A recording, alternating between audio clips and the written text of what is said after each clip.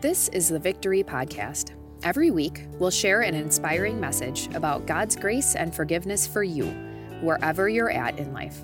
Your victory starts now. As we continue this sermon series on doubt, we'll be focusing on the words from the letter to the Romans, chapter 5. Therefore, since we have been justified through faith, we have peace with God through our Lord Jesus Christ, through whom we have gained access by faith into this grace in which we now stand. And we boast in the hope of the glory of God. Not only so, but we also glory in our sufferings, because we know that suffering produces perseverance, perseverance, character, and character, hope. And hope does not put us to shame, because God's love has been poured into our hearts through the Holy Spirit who have been given to us. You see, at just the right time, when we were still powerless, Christ died for the ungodly. Very rarely will anyone die for a righteous person, though for a good person, someone might possibly dare to die. But God demonstrates his own love for us in this: while we were still sinners, Christ died for us. This is the word of the Lord. Let us pray. Lord God, as we remember today as Palm Sunday and how the crowds gathered around you to praise you, we gather around you today, Jesus, to praise you, knowing what's going to happen this week, your death and your resurrection. Lord God, I pray that you would speak to us, especially throughout this week, focus our attention on your resurrection, and give us hope. And I pray that nothing I'm doing would get in the way of the work of your Holy Spirit. In your name we pray, amen. Our brains are meaning-making machines.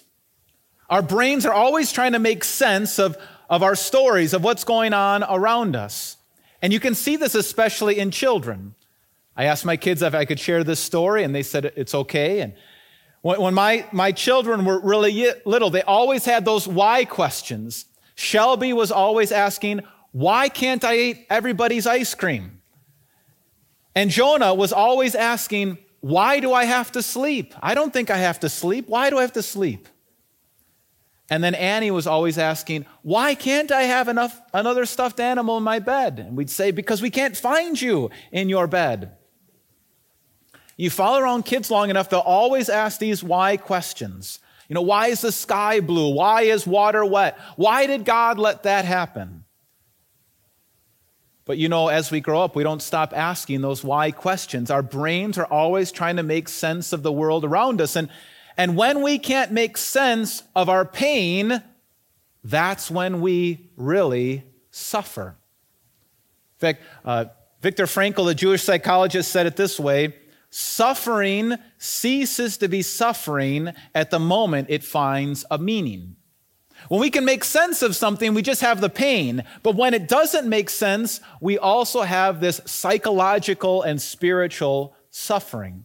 So, for example, if I go to the doctor and the doctor pulls out a syringe and gives me a shot or draws blood, I have the pain of the shot, but I don't suffer. I know why I'm going through that pain. I know what the doctor is up to.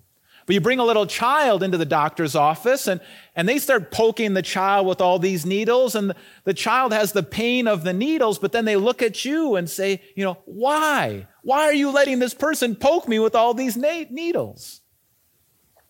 So not only do they have the pain, but they have that psychological, even spiritual suffering. And that goes on and on throughout our life. I mentioned this story before, I think, but about 20 years ago, just over that, my father was in a very bad motorcycle accident. Right before his 50th birthday, he was flown flight for life. He broke all sorts of bones in his body. His brainstem was bleeding. He had to be in the hospital for about a month and in a nursing home for another 2 months on top of that. And as a family, we were asking all these why questions. He's been riding a motorcycle since he was 14 years old. Why did he get an accident like this now, before his 50th birthday? And why did it happen on such a bright, sunny day? And why would God allow that driver to stop right there? Why? And you have your list of why questions. Why the divorce? Why are my children suffering? Why the cancer? Why the bankruptcy? Why did this happen?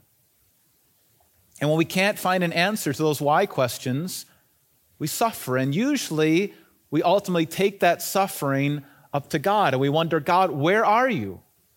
God, are you punishing me?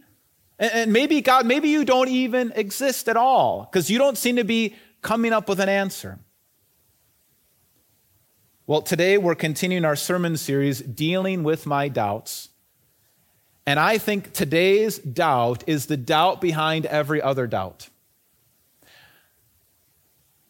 When I talk to people who have left the Christian faith, they'll say something like, the reason I left the faith was because of the scientific discovery or because I didn't agree with something in the Bible. But usually if you keep asking a person, this is why they leave the faith. Because they suffer and they can't think of any good reason why God would allow that to happen. And so this is the big one. This is a really challenging question to answer. So here's the question I want to answer in this sermon with God's word. Why would a good God allow me to suffer? And to answer that question, we're going to go back to Paul's letter to the Romans. Now, I don't know how much you know about how the Bible is put together, but the Apostle Paul, the one who wrote these words, he at one time was anti-Christian. He thought Christianity was corrupting his Jewish faith, and so he was so zealous for his God that he went around rounding up Christians to put them in jail. He even was supporting the murder of Christians. But then one day he met the resurrected Jesus on his way to Damascus, and he became a Christian. And he used all that zeal to start churches all over the world. You can read about it in the book of Acts, his 3 great missionary journeys. And then after he made these missionary journeys, he would write letters to these churches. And so that's what a lot of the New Testament is. They're just letters that Paul wrote to these churches he started. 13 of the 27 books of the New Testament are Paul's letters to these churches. What makes this letter to the Romans unique is that he didn't start this church. He knew this church had started, a group of Christians gathered together in Rome, and he wanted to build a relationship with them to use that church as kind of a sending off spot because he wanted to get to Spain. And so he wrote them this letter to try to build a relationship with them, respond to some of their questions, clarify their teaching and doctrine. And because Paul had been around Christians and he had started all these churches, he knew the questions they were going to ask. He knew that they would want to know more about who's sinful and how do we get out of this problem and how do we respond to sin? Is it by our works or by God's grace? And so he wrote about that. He also knew that they were going to have questions on how do Jews and Gentiles get along in the church. And so he wrote a lot about that. But he knew that these Christians in Rome, like all Christians, had lots of questions about suffering. And so when you read the letter to the Romans, you find lots and lots of material on suffering, like Romans chapter 5 and Romans chapter 8.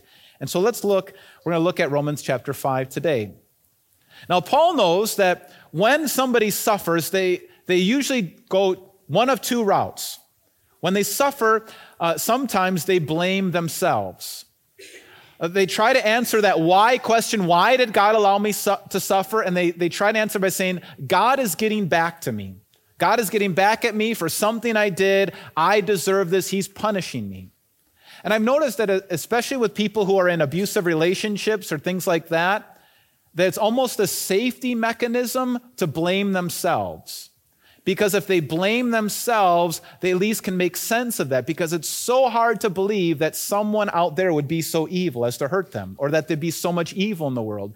And so they blame themselves. And so Paul wants to respond to that. If you think God is punishing you for what you're experiencing, Paul says this. Therefore, since we have been justified through faith, we have peace with God through our Lord Jesus Christ, through whom we have gained access by faith into this grace in which we now stand. We have peace with God, and we're in this grace which we now stand. Now, Paul is writing to the Romans, and so in this section, he's using lots of kind of courtroom terms because he knew that the Romans would understand these courtroom terms, and one of the courtroom terms is justified. So Paul wants you to picture yourself in God's courtroom. You're standing before God the judge, and you expect when he drops the gavel, he would say, guilty, and that's why you're suffering. But Paul says when he's writing to the Romans that when he drops the gavel, God says, you're justified, which means you're declared innocent. You're declared innocent. And so the suffering you're going through is not because God is condemning you.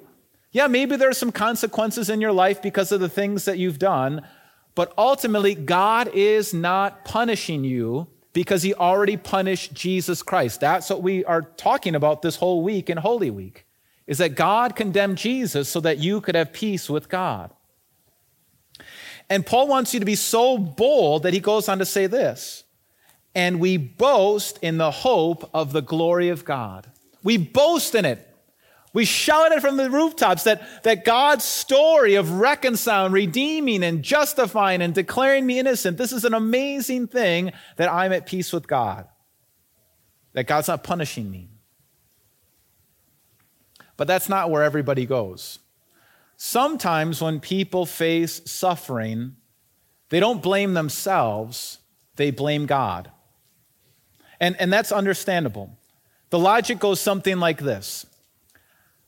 If God is really all-knowing, all-powerful, all-loving, why doesn't he just stop all suffering? Right? If God is all-knowing, all-powerful, all-loving, why doesn't he just stop all suffering? Well, the quick answer to that is if God stopped all suffering and all the things that would contribute to this world suffering, then who would be left? You see, we have to be honest that in some way as human beings, we participate in this world's suffering. We have contributed. We are sinful. And so you can look back on your life, and there are some things in your life that has contributed to this world's suffering. And if God were to get rid of all things that would cause suffering, he would have to get rid of all of us. And so God does allow for some suffering so that we could exist, so we could live in a free world. But still, that doesn't always answer our deepest questions. When we look, but God, how could you allow that suffering? How could you allow that thing to happen? I can't come up with a good answer for that. I've met with people who, newlyweds who have lost a young woman who lost her husband, right? Very soon after they got married. I've met with people who were in the church their whole life and they suffered abuse inside the church. And I've met with people who've had all these things happen and they can't seem to come up with a good reason. And I agree with them. I can't come up with a good reason either why they suffered.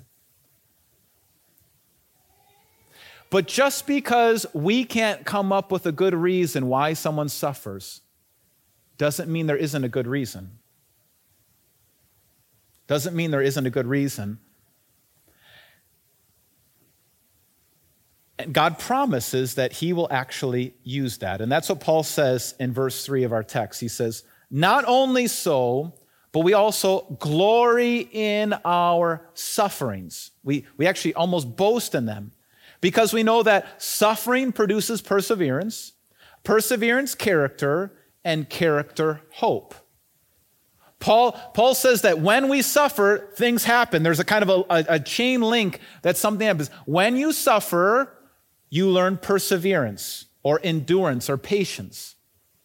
You learn not to be impulsive. You learn to accept the pain, live in the pain. You learn to patience in the pain, not to be impulsive when you suffer. And then when you learn to endure that kind of suffering, you learn that patience, that turns into character. It clarifies what actually matters to you. You talk to people who suffer, they have this clarity about what's right and what's wrong, what's good and bad. They have this clarity about who God is. And when you clarify what really matters to you, what's really important, what's really true, that gives you hope. Now, that's still hard to understand. That's still hard to believe how suffering produces perseverance and perseverance character and character hope. All I can say is I've seen it happen. I've seen it happen. It's hard to always explain, but I've seen the results. For example, I want you to hear from somebody that I really admire, Pastor Timothy Keller. He was a pastor out in New York back in the 80s and 90s, early 2000s, and he's retired, and he continues to write. He's one of the most, I think, prolific Christian authors right now. But unfortunately, he's got stage 4 cancer. And they had thought that by now he would have really not made it. He's still around, and he's still talking when he can, still writing when he can. And he was in a recent interview, and this is what he said. They were asking him about what has he learned as he has suffered. He says, the highlights are, and this is going to sound like an exaggeration, but my wife and I would never want to go back to the kind of prayer life or spiritual life we had before the cancer. I really thought that I had a good prayer life. And when I broke through into another dimension, I realized that, frankly, my prayer life wasn't very good. And so Pastor Timothy Keller, he wouldn't have asked for this cancer, but he says, I would never want to go back to my pre-cancer prayer life or spiritual life. I have learned a whole new dimension of intimacy with God through this struggle. Then this last week, it just so happened I was on a webinar with a few other pastors and a pastors coaching network, and it just so happened that a book that we were reading, the author was willing to give the webinar. He was a pastor. His name is Chad Bird. He's a prolific writer. And he told us his story and why he writes the books he writes and why he's so devoted to writing.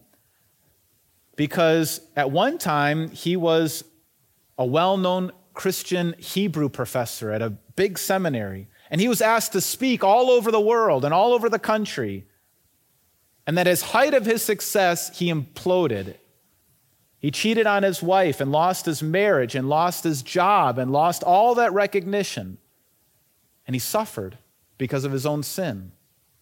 And then on top of that, just this last year, he lost his son, his 21-year-old son, in a hiking accident when he fell hiking, passed away. And as he was giving this presentation, he said, through all of this suffering, I have been emptied. And now I feel like I've finally been emptied enough that I am of some use to God. I'm an empty vessel that God can actually use now. It's really moving. And then back to my father's story. What we didn't know when we were asking all those why questions as he was going through his recovery, he told us that before his accident, he had been praying in the months and months leading up to that accident, God, make me a better Christian. God, make me a better Christian. And then he went through that. And he's different. He's more patient. He's more kind. He's more humble. He doesn't take himself so seriously. He realizes he's not in ultimate control of his life. Now, I don't think that's going to answer every question we have about suffering, but I think that could help us answer our opening question, why would a good God allow me to suffer? We could say suffering can lead to strength. Suffering can lead to strength, and I've seen it in lives of so many people. It leads to spiritual strength. Now, this is still a hard teaching. It won't resolve all the tension that we have, but there's one way that I think we could use, one illustration I could use to maybe help make sense of it.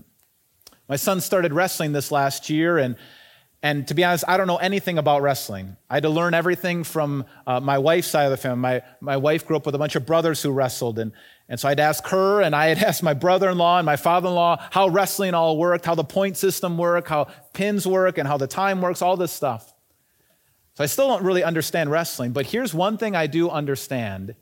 It has to be one of the hardest sports that a young person could experience. When you watch two young people pushing and pulling and striving with all of their might to try to take that other person down. The other person's trying to take them down. They use every single muscle.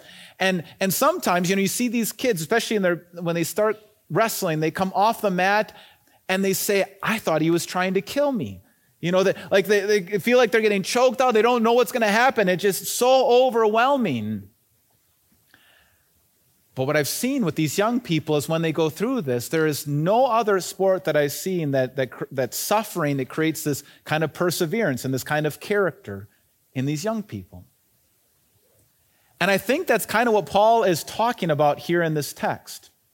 In fact, throughout the Bible uses wrestling as an illustration of the struggle of the Christian life.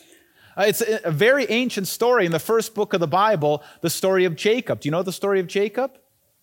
That one night after a whole life of deceiving everybody and deceiving his brother and deceiving his dad and deceiving everybody, he wrestles with God. And you know what? God changes his name from Jacob to Israel, which means to wrestle with God. And then throughout the Bible, there's all these other stories of people wrestling, but they're not wrestling with God, they're actually wrestling with the devil. For example, the story of Job. In the Old Testament, the story of Job, Job loses everything. He loses his money. He loses his reputation, his standing in society. He loses his children, all of them. And then he loses his health. And all this time he's crying out, God, why? And what the reader understands by reading the book of Job behind the scenes, it's actually the devil that's been taking these things from him. It's the devil that he's wrestling with. And then in the New Testament, this Paul guy that we're reading from, in 2 Corinthians, he says that he had this thorn in the flesh. He doesn't tell us what it is, but it's some kind of ailment that he's experiencing. He's really mad about it, and he's frustrated. He's really suffering. He's calling out to God 3 times. He called out, God, take this away from him. And what we read is it's actually a messenger of Satan. And then this week, as all these things happen to Jesus, as we think about Holy Week, about how he's betrayed by his own disciples, Judas, we actually find out it was Satan that tempted Judas to betray Jesus. And then because of the prophecies about Jesus, we know that it was Satan who was trying to crush Jesus' heel and strike his heel and bring him down and suffer. And yet in all of these cases, God was using these wrestling matches. God was working in and through them and for them and wrestling with them. In the case of Job, God was giving Job a purified faith, this whole new strength and faith through that wrestling match. In the case of Paul, Paul says, it was to keep me from becoming conceited because of all the success and all the visions I was seeing. God humbled me so that I would trust in the sufficiency of God's grace alone. And then when it comes to Jesus, God was using that whole wrestling match between Jesus and Satan to pay for every single one of our sins and to resurrect us one day. That's our ultimate hope. And so I know that's not going to answer all of our questions, but I think what God is trying to teach us to do is to reframe our pain. That's the big take home. Reframe your pain. See, when I'm watching a wrestling match and I see these young people and they feel like they're losing, they're getting defeated, they feel like they're dying, I'm worried for them too, and yet the coach is right there and the coaches know what's going on. And they get off the mat and the coach goes right up to them and said, I'm seeing things in you I didn't see before. You're growing and you might have lost that match, but you're growing and you're getting stronger and I'm so proud of you. And that's what God is doing through this. God is actually wrestling with us. He is there for us. And ultimately, on the last day, we will be resurrected and we will understand how God was at work in all of it.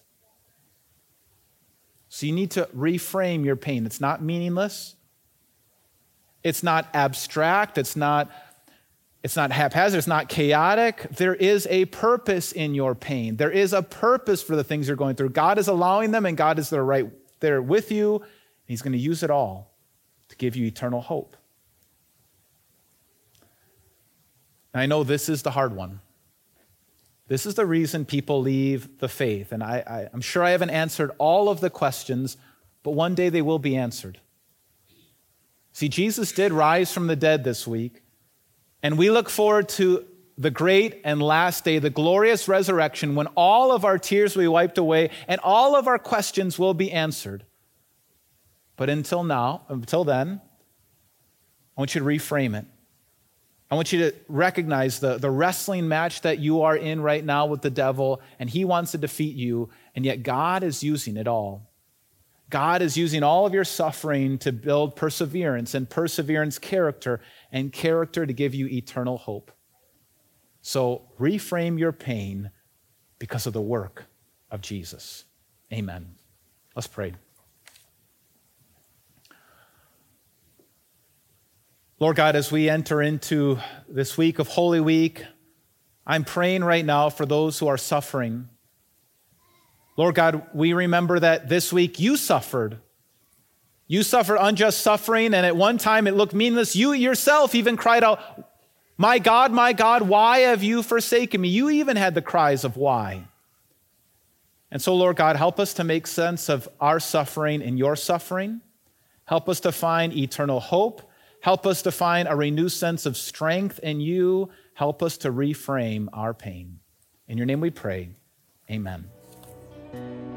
Thanks for listening to the Victory Podcast, brought to you by Victory of the Lamb in Franklin, Wisconsin. For video sermon archives, more information about us, and to let us know how we can meet you where you're at, go to victoryofthelamb.com.